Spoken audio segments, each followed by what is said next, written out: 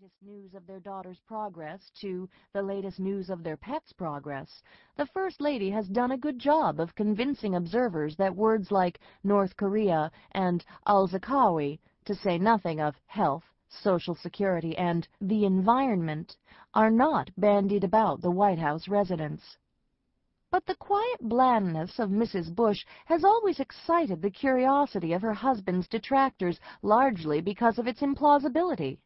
That she voted for Eugene McCarthy in 1968, while her future husband was dodging more strenuous military service by joining the National Guard, seems to bespeak a now submerged radicalism.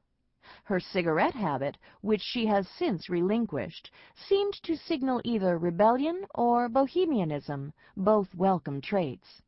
And her bookishness has been taken by her husband's liberal opponents as evidence of a much more complicated soul than she admits to.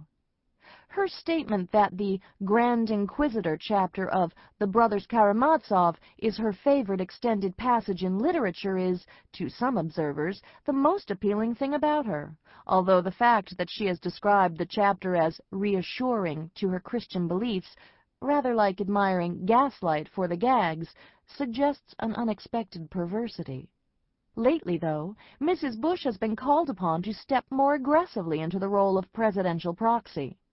At the White House Correspondents' Dinner, she cracked wise, if scripted, about the president's predilection for early nights, about trips to Chippendales with Lynn Cheney and Condi Rice, and about milking horses.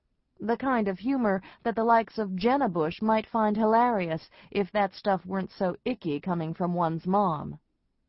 And then, last week, en route to a goodwill drop-in tour of a handful of Middle Eastern nations, Mrs. Bush appeared to take issue with the official White House line on current events, noting that it might not have been out of order to let the leader of the free world know that an unauthorized plane was circling the Capitol, even if he was taking a bike ride at the time.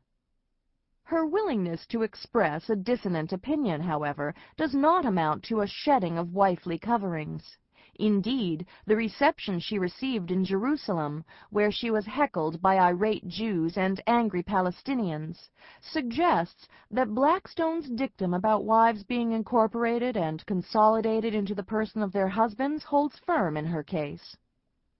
Having hoarded the capital of her personal popularity for years by declining to enter the political fray, she is now able to spend it to salvage her husband's approval rating, which is currently at 47%.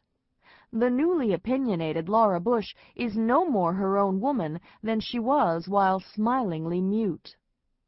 Rather, she has been transformed from a femme couverte into a member of a category that Blackstone did not identify, what might be referred to as a femme couvrante, a wife who covers for her embattled husband, concealing his weaknesses with her own quiet force. Her measured outspokenness, while seeming to be at odds with the White House line, is less an expression of marital difference than it is a dutiful form of marital compensation.